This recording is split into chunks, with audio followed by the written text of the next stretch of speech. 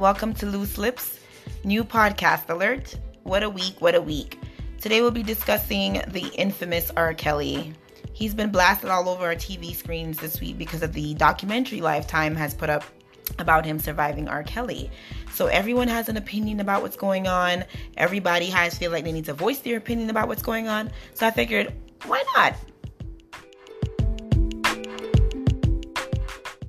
R.Kelly has been the reigning king of R&B for a while now, since the early 90s. Bump and Grind, I Believe I Can Fly, Step in the Name of Love. This man has hits on hits on hits, and he's written for everyone you can think of. From Whitney Houston, Michael Jackson, Janet Jackson, to whoever your favorite is, this man has written for them. And because of our love for his music, it's causing people to defend him vigorously. I mean, think about it. What would your wedding be without Step in the Name of Love, or your backyard barbecue without a little R. Kelly? Everyone's grown up on R. Kelly, and now those great memories we've had of his music has to be replaced because now you're thinking of all his lyrics and you're thinking about it from a pedophile standpoint. When the man says, my mind's telling me no, but my body's telling me yes, you're thinking about that a little differently now. You're like, is his mind telling him not to sleep with a 13-year-old, but his body can't control it? Now you're disgusted. How can you listen to that song with the same, fun and lightheartedness you felt before, thinking about it as it coming from the standpoint of him talking about a 13-year-old? You can't. And trust me, I get it. I'm a huge fan of Chris Brown. And when the whole situation happened with him and Rihanna, when he was 19, of course, everybody was blasting him. Whoever supported him was getting blasted and saying, oh, you support somebody who has domestic violence against women. And it was very hard to be a fan of him at that point.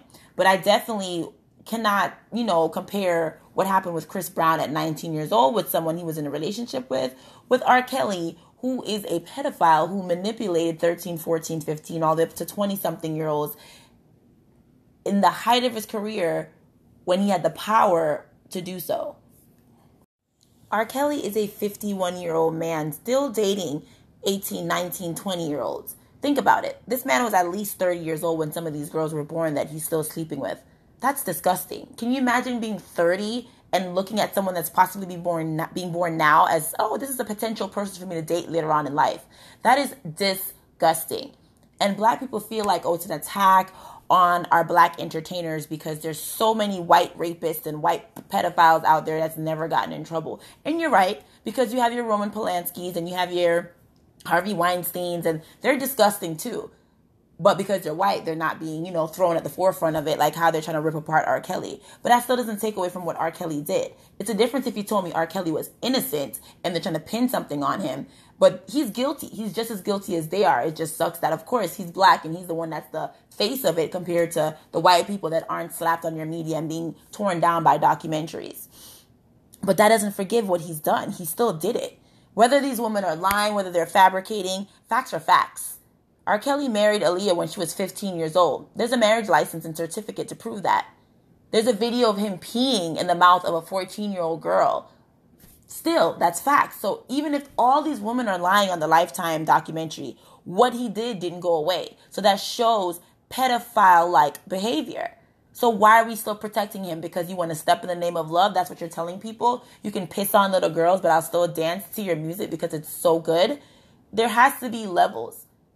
Like I said, I've always been an avid supporter of Chris Brown because I figured he made a mistake. He was 19 years old. He was young, and he was in a relationship with a person that he made that mistake with. And I believe Rihanna even admitted to saying that, she hit him first and they got, escalated from there and they got into a fight. He was wrong for what he did, and he's learned from that. I don't see him being someone who's physically abusive, and I haven't heard of anybody he's been with in a relationship saying that he's been physically abusive to them. He may have done them wrong in other ways, but not physically. So I can't compare those two as apples and oranges. I can't compare Chris Brown having an individual situation with his girlfriend with R. Kelly, who's had a history of pedophilia.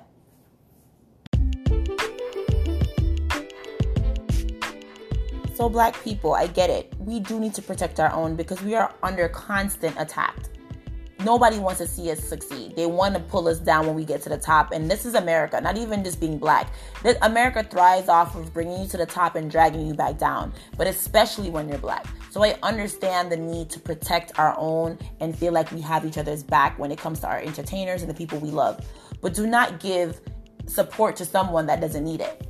He needs support in other ways. He needs to go see a therapist. He may need to get some treatment. He needs to get a lot of things done. But what he doesn't need to get is our money and our support to keep his lifestyle going, trying to be the black Hugh Hefner. Because what Hugh Hefner did was disgusting. Hugh Hefner was 80 years old, still trying to sleep with a 19-year-old woman, and we praise that. That is sick. That was not something supposed to be glorified. He should have never had his own TV show on E! He's gross. And so is R.Kelly. So don't try to make it a black or white thing. Just make it a disgusting, wrong thing. No one should be promoting pedophilia, whether they're black or whether they're white. It just sucks that, yes, the person that's the face of it right now is black, but that doesn't excuse his behavior, and that shouldn't excuse us supporting him and fighting for him.